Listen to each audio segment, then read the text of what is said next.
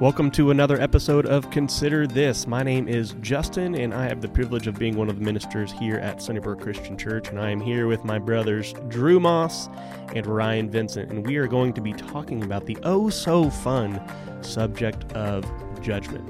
What are some of the misconceptions that we have about judgment, and what does the Bible actually say about it? Hope you enjoy. Okay, here's the thing. Sunday, when the lights went out in the middle of me preaching. Yeah. I went to pray in the sanctuary this week, and it was dark. And I started going down the rabbit hole. What if things go dark? If the lights go out for an extended period, we're in trouble. We are very tied to electricity, folks. Yes, we are. I started thinking, what farmers do I know that would let me live there? Food and shelter. I think before we would miss electric light bulbs, we would all be like, how much battery's in my phone right now? Yeah, no doubt. That would be... Are my frozen pizzas going to make it till tomorrow? That would be your thought. You guys at least know how to hunt, right? Yes. Because I would just be like, well, it's either going to have to be that deer or me, so I guess it's going to be me. I can't do this. The problem is when Drew goes down, we're all like, oh, there's nothing to eat. Well, on that joyous note, we are here to talk about judgment. And you have to say it like that throughout the rest of the podcast. So if you say judgment, please say it like judgment. Okay, we can do that. Okay, I won't perfect. do that. Okay. See if Steve can get some bum bum bum Ooh. behind us whenever we throw that in there. Yeah. That's a copyright issue, so we'll see about that. Facebook/Meta may Not not if like he us. plays do it that. on his guitar or on his little organ. Oh my goodness. If Steve was able to have an organ or a keyboard back there while we were doing this, next level. Okay, I've got a question for you. I want you to make just a snap judgment. Snap judgment. What is the best food and the worst food that is a debated food group / meal? Okay, so it's not like steak. We all agree steak's good, so we got to something that's But kinda if you were to debated. say That's steak not is actually debated. not good, that would be like... Yeah, okay. what? Hot Yeah. take. Hot take. Okay. Hot take on food. Okay. Is this hot take to say ketchup is the worst? Yeah. I don't like ketchup either. I do not like It's the worst? I can do ketchup on here's my rule actually. Hot dog. Ketchup never goes on meat. Which you can debate whether hot dogs fit in that category or not. I started thinking vegetables? Like Cereal? No, I can do it on French fries. That's Okay. the one Yeah. thing I can do it on. But I don't want it on my burgers. I don't want it on my hot dogs. I don't want it on. I hate when my kids dip their steak in ketchup. Oh. That's Okay, I don't even like ketchup on fries. I'll eat it on a hot dog. I don't know why that's Yeah. okay for me. But this morning, my wife had to leave early to take our youngest son to the dentist, and so I'm getting out of the shower. She says, "Hey, you need to make the kids lunch before school." And I'm like, "Cool. What do they like?" And she tells me, and she goes, "Well, Audrey likes a peanut butter and honey sandwich, and Matthew likes a sandwich with meat and cheese." And then she looked at me and she goes, "And ketchup." And I said, "What?" I did not know this about him. I have lost so much respect for this 8-year-old, but Yes, ketchup on a sandwich, on a deli meat sandwich. Yes. That just sounds like. and so I just kind of, in sheer disappointment, made that thing for him this morning, thinking, I hope your friends don't know this is happening. And he's probably not the only I think one. I like ketchup. I graduated, though, from ketchup on everything to, Chick-fil-A sauce on everything. So I'm really I I've get become... that. Hey, I can respect that. Is that a graduation? Yeah, it is. On It is. everything? For my mouth, it is. I can respect that. Okay, so... Food I like, though, that most people hate, I love, black licorice. Oh, and- my gosh. Yeah, oh, my goodness. And, Good and Plenty, all that kind of stuff. Well, Yep. you have a black soul, so it would make sense that you like black licorice. So much judgment right It's here. grandma candy is what that I is. love grandma. Grandmas who have no taste buds left in their mouth. And I love sauerkraut. I'll eat sauerkraut. I'll eat it out of the jar. I love that kind of stuff. That's a little far, but I would eat it. Yeah, I can handle it, but I'm not spoonfuling that stuff into my mouth. So, Anything surprisingly good that you like? Or not good that you do like? not good that I think I only like good things. that's about kind of right. it's kind of a character trait of mine to only like good things. It's just part of my personality, I guess. I don't know. It's like I want to make fun of you, but it's he's right. He does like all good things. Okay, here's another one for you. Name a time when you had to change your mind. So you had a judgment about something or someone, and then something happened and you realized, oh no, I was wrong. That's a good question. I thought maybe this was more hope, but I thought LeBron James was going to be a bust. Oh, Yeah, no, that's a good one. Hindsight is 20. Yeah, that was a bad call. Wow. That was a bad. Glad I didn't put any sort of money on that or anything like that. But I was partly it was a hope. Partly I just anytime there's hype behind somebody, I want them to fail. Is kind of a thing.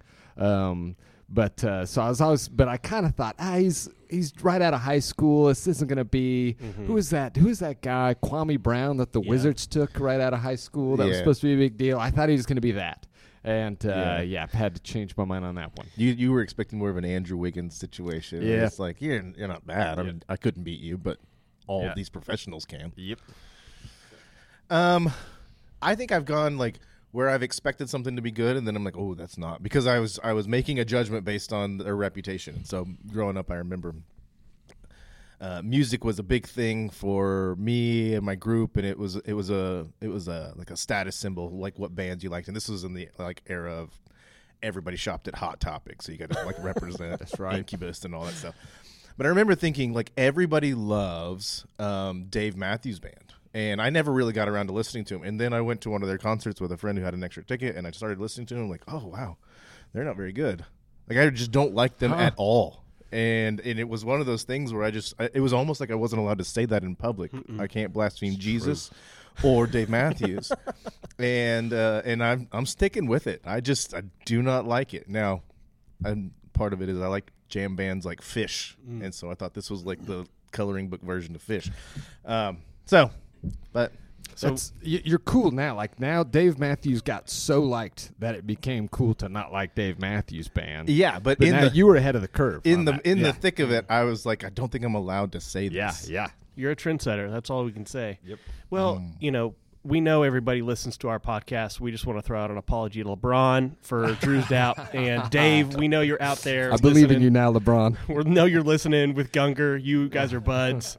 And we just want to say sorry. Really, really sorry about that. Drew will write my apology like he did last time. On Twitter, if we ever find our accounts again. Okay, my first more serious question for you today on the topic of judgment. Why do we hate it so much?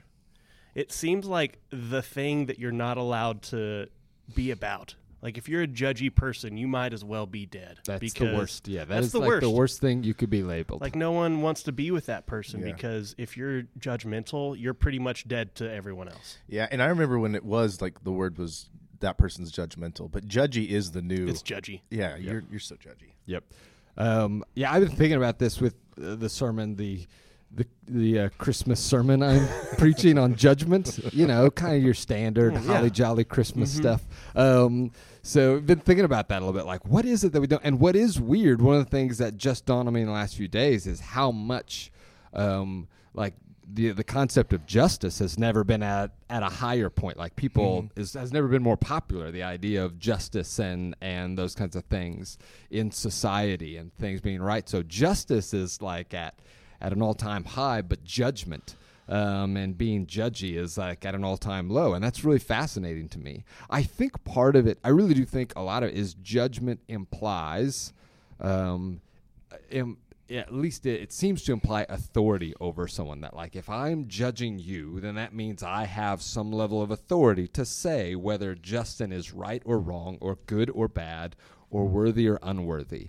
And that's where that kind of who are you to judge, that's kind of what they're saying. Is like, who are you to, like, what gives you the right, the authority, the moral high ground to say that you know better than me or that that I am not up to whatever, your standards. And I think that's something that we just, that idea of someone else has an authority or has the ability, the right to determine whether I'm good enough just goes all over us. We hate that idea. Yeah, and I also think that I'm sure we'll get into it, but there's different arenas in which we talk about judgment. So there's society at large, and then there's talk of it in the church, right? And then I think in society at large, part of the reason why I don't like you to take like this moral superiority position over me is because I haven't even agreed with you that there is like a moral norm for you to take, and like morals are so fluid. So it just feels less like an appeal to an objective moral standard, because we probably don't even agree on whether one exists, or if we do, the same one exists. It feels very personal. Then it's like you're attacking me, the man, because you're presuming something over me that I haven't even agreed to these terms, and yet you're like standing over me morally. And so I think that's a big reason that's true. It feels frustrating. That's true. I wonder how much of it is too, like, we like to be the judge. Like, I like your talk on authority. We don't like others having authority over us. And we may not put it in these terms, but that would mean we're not the ones making the call. And so we all have opinions. We all make judgments on things happening in the world, or policies, or people, or whatever. And our opinion is gold a little bit. And to speak against that in a bold way, to have authority over me, means that I'm no longer the judge. Yeah. I'm no longer the authority. And so it's a little bit just this, not just that we don't like people having authority over us, but directly we don't like when we're not in charge, when we're not the ones making the final call. Yeah. So any others you can think of why we don't like it? I mean, this is like a super simple answer, but I think and it's connected to what we said, I think it just sounds mean. And so when I specifically think of like God as judge, like, I don't know if there's, I mean, depending on who you're talking to, but there are even Christians who would say, yeah, God has authority over me. God has the right to judge all those things, and yet they still probably would prefer not to emphasize that very much, that aspect, because it just doesn't sound very loving. It's like he has the authority to, but I don't want to think of God primarily as judge, because judge sounds mean, and that doesn't seem to fit with like the God of the Bible, specifically the God of the New Testament with Jesus and love your enemies and all those kinds of things. That doesn't sound like the kind of God that we like and worship, right? Yeah, it's almost like you need to line up with it, but you don't. You really hope no one brings it up. Yeah. In Sunday school last week, we were talking through what do we do with the law as like post-cross Christians, and I just said like some of these things are really hard to talk about, and I likened it to, I said I teach our membership class, and so I explain what life at Sunnybrook is like, and so. But there's this part, like I always swallow hard when it comes to like, and we practice church discipline. And I told my class, I said, it feels like as I'm explaining our church to people, yeah, we do this and we support this and we do this and we also support slavery. That's what it feels like when I say, we do church discipline. Like to emphasize God's role as judge in the lives of anyone in general, but even still in the church, and I'm sure we'll get to that too. It's like, hope that you don't ask a follow-up question to this, because it just feels mean. You're right. I think another aspect is we like it conceptually and even like corporately. We like the idea of justice, like you said. Justice is very high. It's highlighted right now, but judgment is low. I think because we like the concept in general, we don't very much like it for me, and so on an individualistic level, it's not as fun. It's not as enjoyable. It's not as seen as such a high thing, because that makes us not able to do what we want when we want. It kind of goes against the other big mantra of live your best life now, or YOLO, okay? You only live once, or, individualistic culture. We can kind of do what we want when we want with who we want to do it, as long as we're happy, pursue happiness. And so if someone's making a judgment on us, that means we can't do that, which that probably means that's the higher personal mantra is do what you want, be happy. Yeah. Well, how tasteful does judgment sound when we probably inherently don't trust each other very much? How many judgments have been made, legally or otherwise, that were just proved to be wrong down the road? And so you just feel nervous at some of the like the objective finality that judgment sounds like it comes with, to say you are wrong. That's a pretty strong statement, and I'm appealing to a number of different things. And if you don't have a relationship with me, if we don't share the same objective standard, it's altogether normal for you to say, who are you, Ryan? I just don't know if I can trust your judgment here. We hate hypocrites too. It's Yeah. like you start talking against me. It's like all I want to do is be defensive and tell you, here's all the things I see that you're wrong about too. And so we don't like hearing it from other messed up people. Like, sure, even if we're willing to admit, like, sure, you're right, we're not maybe going to be quick to admit it because we want to point out your flaws too. If you want to drill down to one of the biggest reasons judgment is difficult, I mean, pride is probably it. It's at the core of a lot of what we're talking about. We struggle with pride. I don't want to be exposed, but I don't even want to be told in private that I'm wrong. Sure. So related to that, what are some of the biggest misconceptions then about judgment and, directly related justice, and how do we try to rectify those? Maybe some conceptual ideas, but then biblical ideas. What are some misconceptions about judgment that we hold?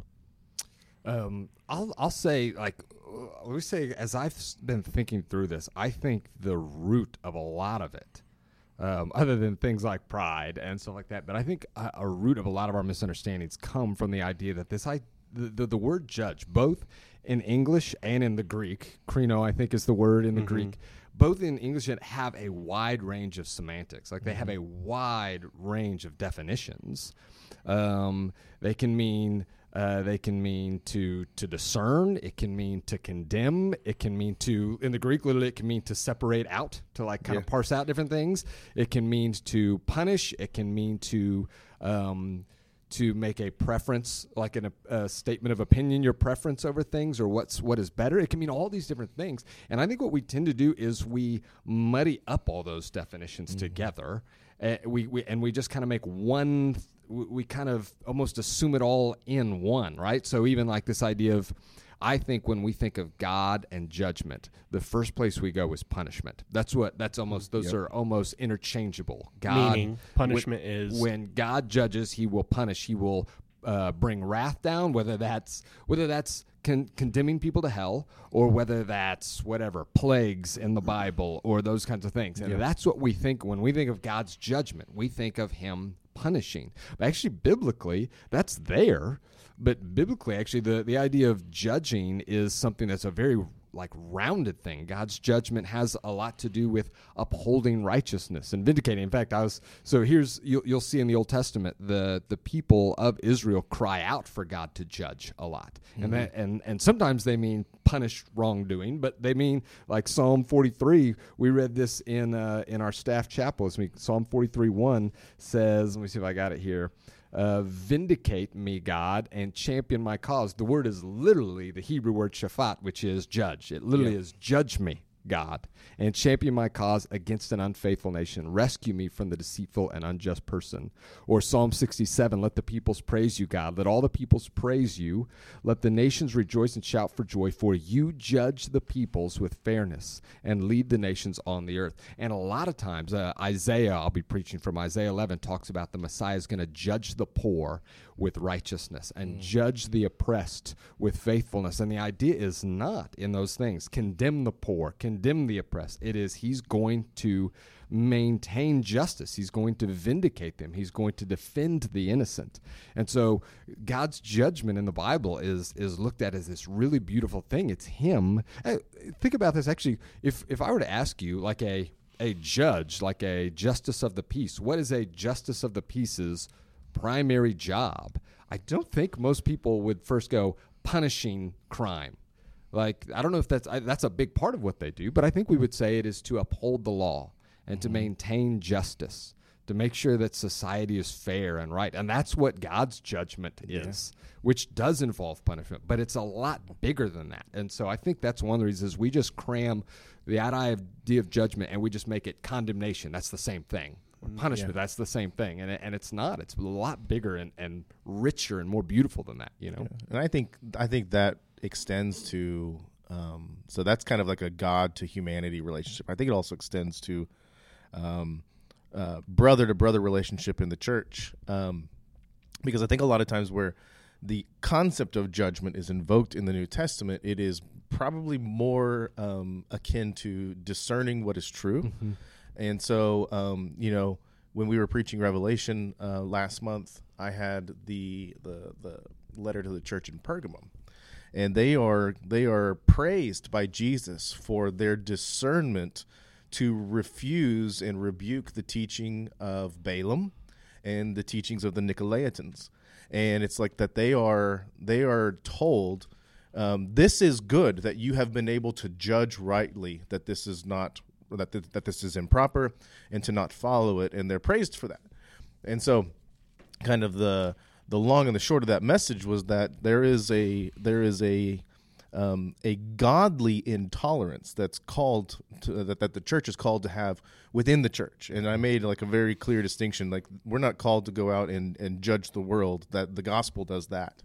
But within, our judgment often looks like discerning what is good and what is righteous, and then working hard to live by that, and to put to death in us that which is not, right? Yeah. And so judgment is it like I don't have the ability to look at sin in either of your lives and condemn you. My task is instead to preach repentance and to help you discern what is godly and to turn towards that. Yes.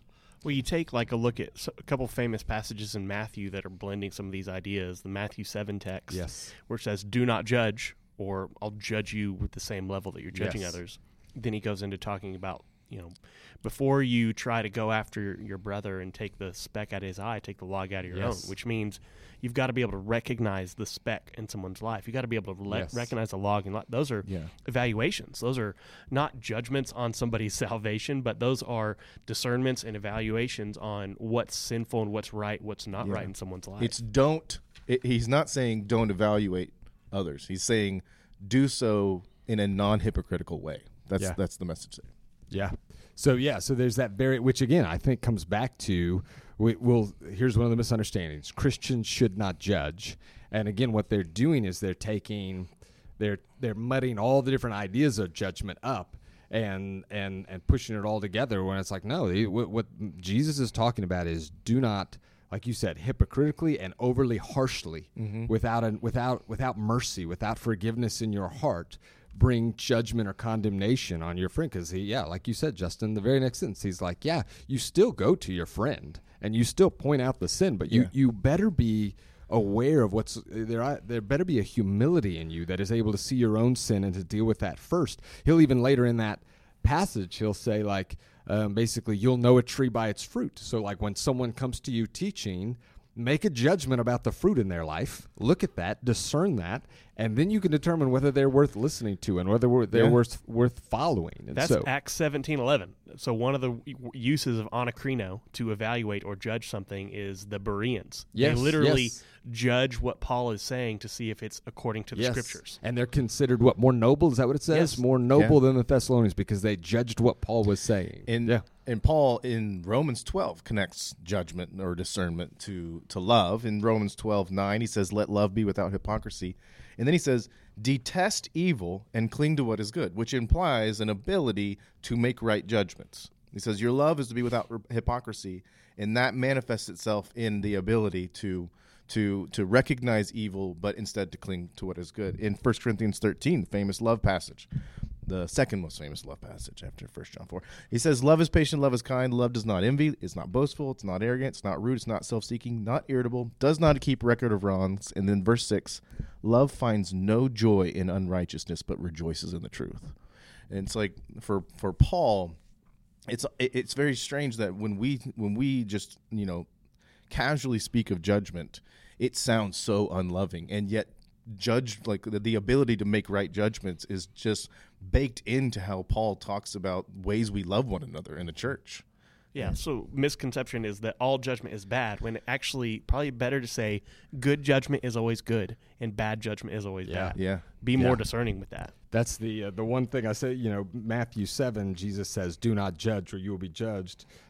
John 7, he says, "Stop judging by mere appearances, but instead judge correctly," which is right in line with you. So bad judging is bad. Judging with a hypocritical nature, or with by mere appearances without actually using discernment, or with a lack of humility, with a lack of mercy within you. That is wrong. But to make wise discernments to call truth truth and lies lies with a humble spirit is something we're called to do. You know? And I think humility, the humility aspect you bring up, it highlights another thing that I've been as I've been thinking about your sermon since we talked about it on Monday. I thought another thing that like trips us up on the matter of judgment is how quickly we tend to make strong judgments. And in the end, I find a lot of times that my judgments were close but not quite, because I just didn't have like the divine perspective on a situation. I always find out there's more to a story than I knew. And so I've tried to discipline myself to not give up on making judgments, but to do so with the humility that says time will bear out more truth as we go along. So maybe a firm but gentle judgment is in order instead of kind of judgment. You know? Yeah. Okay, I've got one. So I had these three kind of main misunderstandings that I thought I want to kind of correct, and one was that, to assume that all God's judgment has to do with punishment and wrath, which it doesn't. The other is that Christians should never judge, is another misunderstanding. Here's another one I had, but I don't even know if I'm fully with it. So I'll kind of ask you guys this question. One misunderstanding is that Christians should be afraid of judgment. So I guess the question is that a misunderstanding, or is that true? Will Christians face God's judgment? Will those who have placed their faith in Jesus face God's judgment? I can give a partial answer. My soteriology, my understanding of the process of salvation and the effects of it and all of that, says that a Christian, should they choose to walk away from Christ, will enter back into judgment. Okay. In that sense.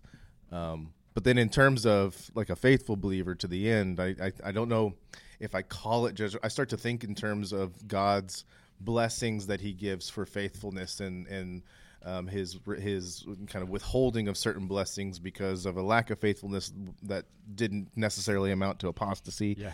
And so that's where I don't know if I have like good words for it. And Justin, maybe you've got something more clear on that, but that's where I start to get it. Maybe he does kind of judge us. Yeah, I think yes. I think 1 Corinthians talks about this passage where all of our works, all the things we've done for him, are going to be tested by fire.